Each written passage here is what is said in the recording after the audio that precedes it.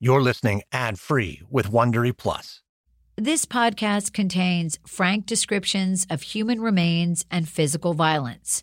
Listener discretion is advised. On May 5th, 2020, Brian Sluss was arrested at his parents' home in Bluefield, Virginia. He was charged with murdering Monica Moynan, his ex-girlfriend, the mother of his 2 children. She was known as Monty to her family. WRAL's Amanda Lamb has been following this investigation from the beginning, and she joins us now from the jail with what she's learned. Amanda? Brian Sluss was indicted by a grand jury yesterday here in Wake County, arrested in Virginia. This morning he had a hearing there. He waived extradition, which means he was willing to come back here. And about 2 hours ago, he was processed here into the Wake County Detention Center. I spoke with Monty's family 2 days after the arrest. They were at their home in Mebane, North Carolina. Her mother, Melanie Tucker, and her stepfather, Brandon Tucker, had been waiting almost a year for this day to come. My first reaction was I just started bawling. I was really shocked, and it was kind of like the first moment that I felt like, oh my God, it's really happening. It's really happening. It was just a huge relief and a moment of joy for us to know that the first steps of real justice have been set in motion. I was super determined and still am super determined to get justice for Monty. It means everything to me because it's the only thing that I can have a part in now, that I can do for her. But what makes this case so unusual and particularly difficult for Monty's family? Her body is nowhere to be found. That's the hardest thing for me. I want her back so badly. I just want her to be able to rest, and I have that need. Yeah, that's the number one priority for us. Yeah. Getting justice is number 2 to getting her back. They have in custody the one person who does know and have the answers and knows exactly where she is or what exactly happened. In this episode, how prosecutors take a murder case to court even when they don't have physical proof a murder has actually happened, when they can't find the body. From WRAL Studios, this is What Remains, stories of connecting unidentified human remains to the missing and the murdered. I'm Amanda Lamb.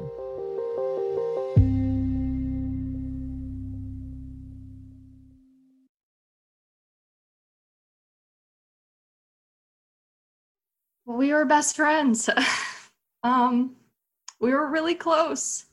Sam Moynan is 4 years older than her sister Monty. Yeah, it's tough. We've been through it all together, and we always had each other's backs. Sam lives on a farm an hour southwest of Raleigh, North Carolina. She talks with her hands, and even through our patchy Zoom connection, I can see the pink creeping up her neck into her cheeks as she speaks about her little sister. Like the rest of the family, the arrest is bittersweet for Sam.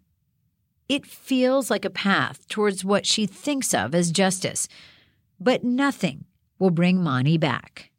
Every time I think about us hanging out, I just think about how hilarious she was, which is humor is such a bright thing to bring to any situation.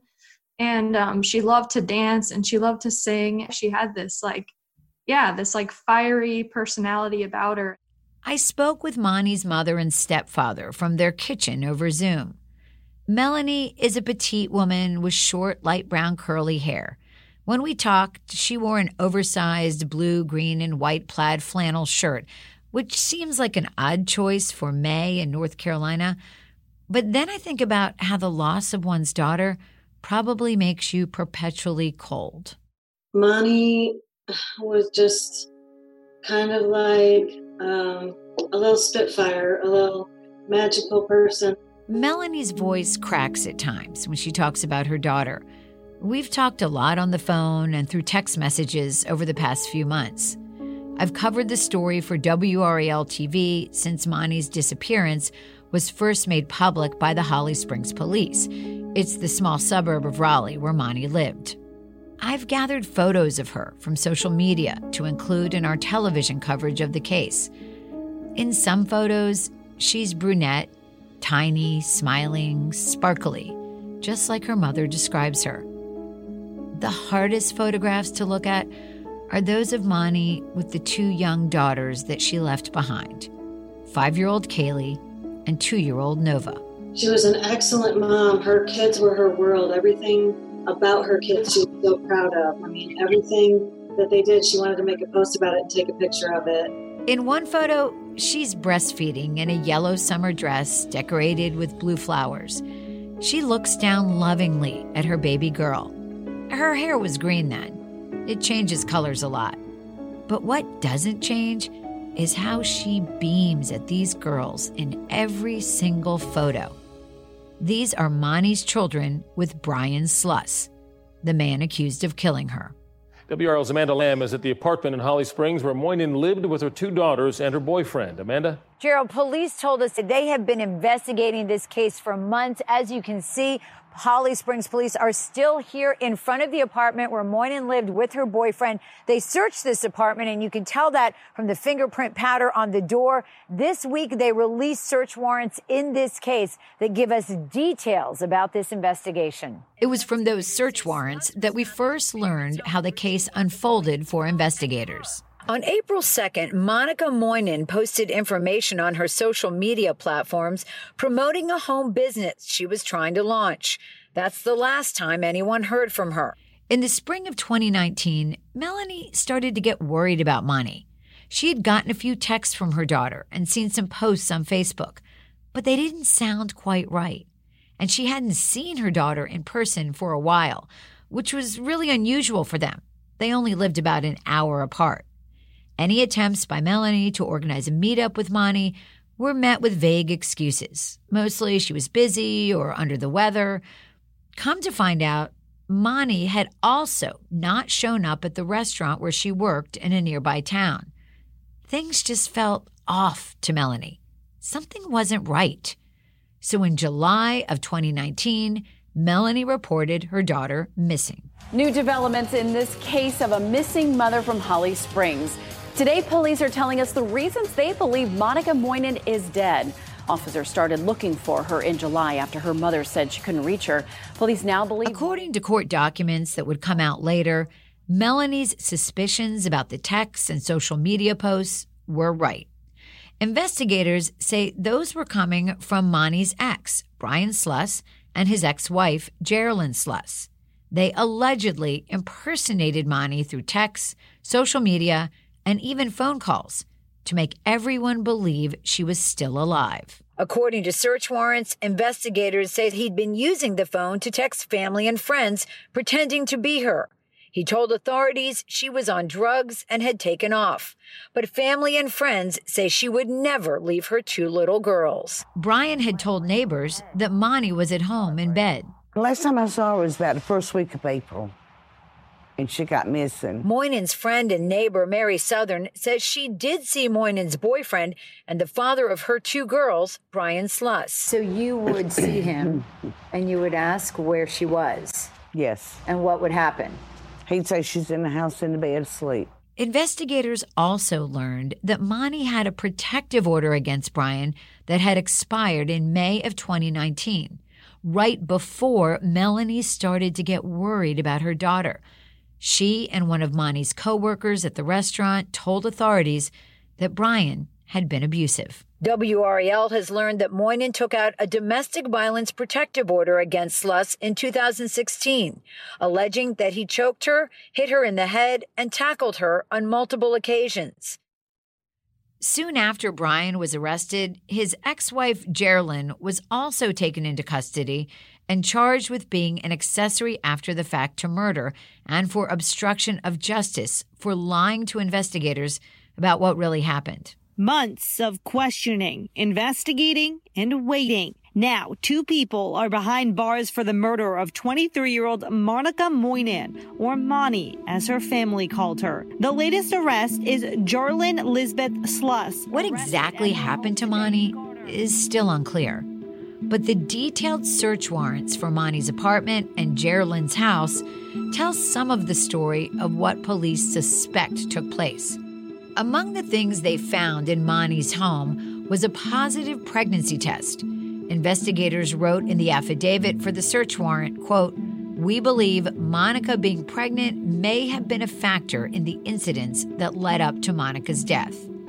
The search warrants also noted that Brian's contact with his ex-wife, Geraldine, had increased a lot in the months after Monty was last seen. They also found a letter Monty had written online that appeared to be about Brian Sluss. And then there was this letter that Moynan wrote online, which some say is her crying out for help. She details the pain of being in an abusive relationship. Also taken out of Monty's home, letters, a journal, a life insurance policy, curtains, silver latches off several doors, a knife, bleach, and 35 kitchen floor tiles. They thoroughly investigated the drains in her home, from 2 sinks and a washing machine. The list, well, it makes it pretty clear. They think whatever happened to Monty happened in her own house. And then someone tried to cover it up. Geraldine ultimately caved to the pressure of police. And before they were both arrested, she agreed to tape her phone conversations with Brian for investigators. In a vague conversation about why police are pursuing him, he says to Geraldine, quote, "I really don't think like there's anything because there's no evidence or anything like that." And then he goes on to ask her, "You don't think I should run?" But even with all of this circumstantial evidence that makes it look like Brian did something to his wife and then Geraldine helped him cover it up, there's one very important piece of evidence missing. Monty. Monty is still missing. So it was a very unusual move when Wake County District Attorney Lauren Freeman agreed to charge Brian and Geraldine without Monty's remains. Lauren, how important is it to have a body when you're prosecuting a murder case? I think it's obviously a key piece of evidence in the vast majority of homicide cases that we prosecute, and certainly, helps to establish that the victim, in fact died as a result of someone else's actions. With the proliferation of crime dramas over the past decade, there's this issue we've talked about before where prosecutors have to deal with the so-called CSI effect.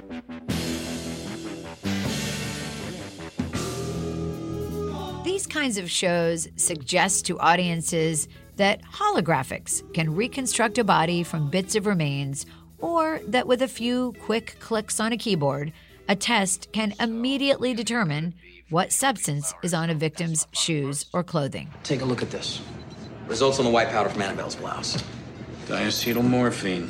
The earth-shattering physical evidence in these shows helps investigators crack a case beyond a shadow of a doubt. And so, increasingly, jurors think real-life investigators can wave a magic wand and make scientific evidence magically appear. Blood spatter, fingerprints, and DNA linking the bad guy to the victim. But this level of scientific surety, it's not real life. Especially if you're trying a case where you don't even have a body, much less all this other stuff. It's going to be really hard to convince a jury a defendant is guilty. So for a prosecutor to move forward without it, it's a very big deal. How do they do it? After the break.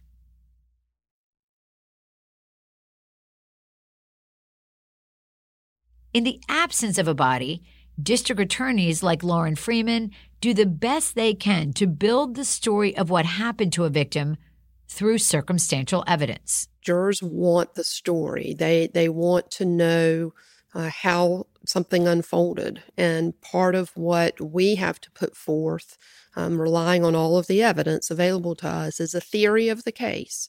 What happened? How did this person die? Freeman is limited in what she can say since this case is still pending.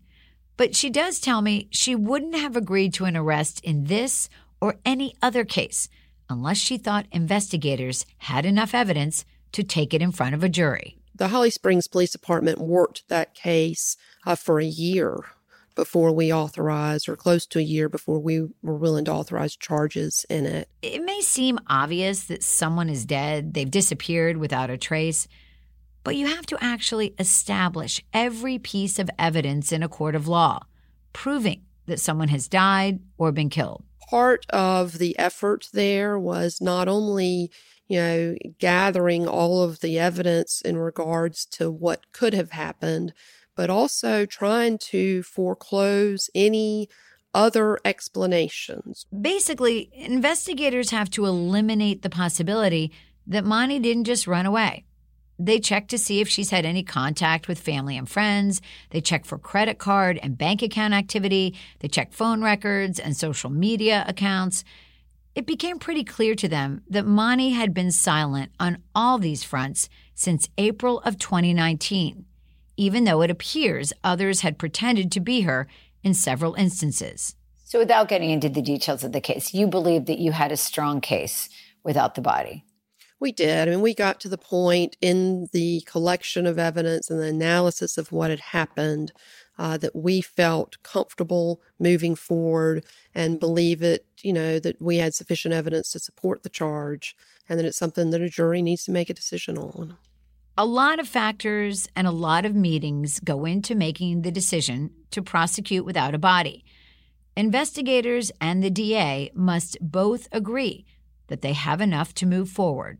Obviously, it is something that we don't do very often. In the last case, between the time we charged it and that case was resolved, that body was found. This other case Freeman is referring to is the case of Jennifer Arrington. The 44-year-old disappeared in August of 2017. When she didn't show up for work or contact her family, they got worried and reported her missing. Neighbors say days after her disappearance, Raleigh police put up flyers around the complex looking for leads in the case. Police found Jennifer's ex-boyfriend, Andrew Meeks, driving her car in Illinois, and he didn't have a strong alibi. Investigators also found blood in the car and in her Raleigh apartment. Tests confirmed it was Jennifer's blood. Inside the apartment, there were signs of a struggle. A broken lamp, blood spattered on the Venetian blinds. So even without her remains, investigators were pretty sure Jennifer was dead, and they had some strong physical and circumstantial evidence pointing to Andrew Meeks.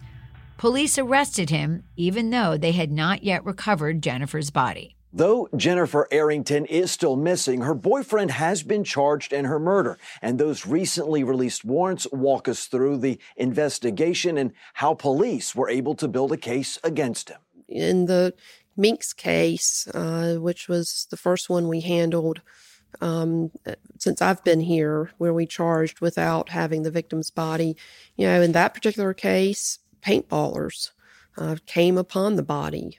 Jennifer's body was discovered 4 months after Andrew's arrest. It was about 13 miles away from the apartment where Jennifer and Andrew had lived together. She was out in the woods and, not far, frankly, from a residential neighborhood. And they, literally stumbled upon her remains. It was reported and, we were able to go out and retrieve her body and then, have the medical examiner examine it. A few months after her body was found, Andrew Meeks pled guilty to killing Jennifer Arrington and was sentenced to a minimum of 24 years in prison. In cases where charges are brought but there's still no body, Freeman says the search continues.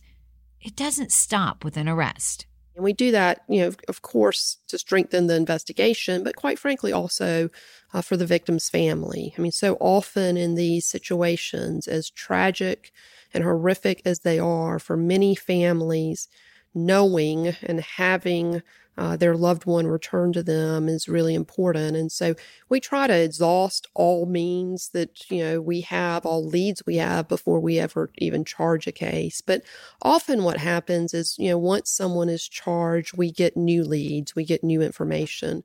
This is what Mani's family was hoping for. When someone is arrested for murder, they may be more willing to talk, to cut a deal, to tell investigators where the body is in return for a lighter sentence, like escaping the death penalty. This is something prosecutors always discuss with the victim's family before they go forward with a decision like this. Are they willing to accept that the killer may get less prison time in return for information that leads to recovering their loved one's remains? Sometimes defendants, know that that is something that is of, tremendous interest to the family. And so in consultation with their attorney, they may decide that it's in their best interest to offer that information up. And so being a prosecutor, it's a lot of things that we don't think about, like being a negotiator on the family's behalf in these really difficult situations. How do you separate your emotions when you're dealing with these very emotional cases? I think it certainly can be challenging because we want at all times for victims' families to know that we care about them and that we care about their loved one and what happened to their loved one. At the same time, we have to take somewhat of a clinical approach. You have to be able to, have a good understanding of what the law is, what the law requires, what juries are going to require, and what their level of expectation is in terms of forensic evidence. Freeman says she never stops thinking about the family of the victim in every single case that her office handles. For that family and for many families, knowing what happened to Monica and being able to bring her home is critically important to them. Mani was a light. She truly was a light. For Mani's mother, Melanie, the word justice doesn't just mean one thing, like prison for Mani's killer. It's more complicated than that. First and foremost, I want to know where my daughter is so that she can be brought home to rest. And then the person that murdered her needs to pay for his crime, and he needs to admit it, and he needs to tell it all. And I beg him to do that and just tell us where she is. Brian Sluss did not cooperate with investigators, and they've still not been able to find Mani's body. But in April of 2022, prosecutors were able to do something else. They put Sluss on trial for Mani's murder. Prosecutor Catherine Pomeroy told the jury just because he was able to hide the body so well does not make him innocent of murder. Don't reward him for what he did to her body. The only thing that has done is tortured this family. That is all that's done. We all know she's dead.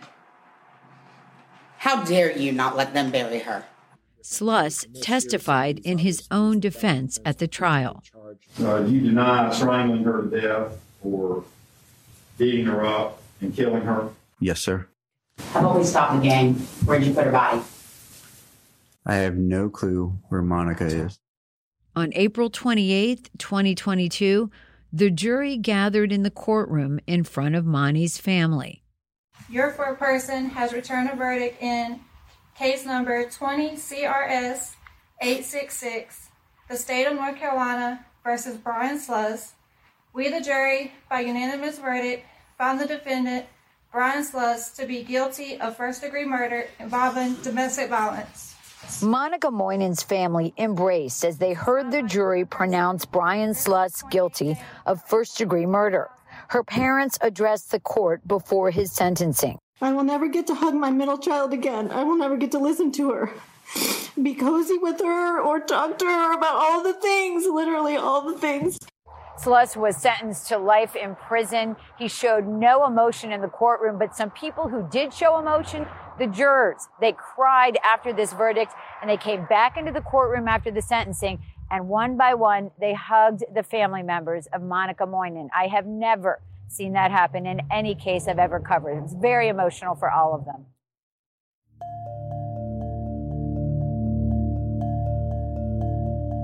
on the next episode of What Remains. DNA solves a missing person case decades later.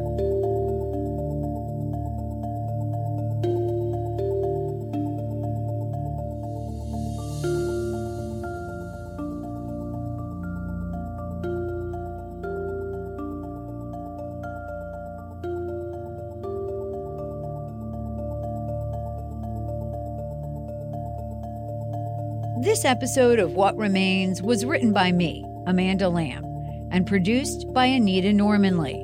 Our executive producer was Wilson Sayre, who also edited the episode, with mixing from Mark Maximov. What Remains was directed by Shelley Leslie. Please subscribe to our podcast on whatever app you use. That makes it easier for us to get you the latest episode. Thanks so much for listening.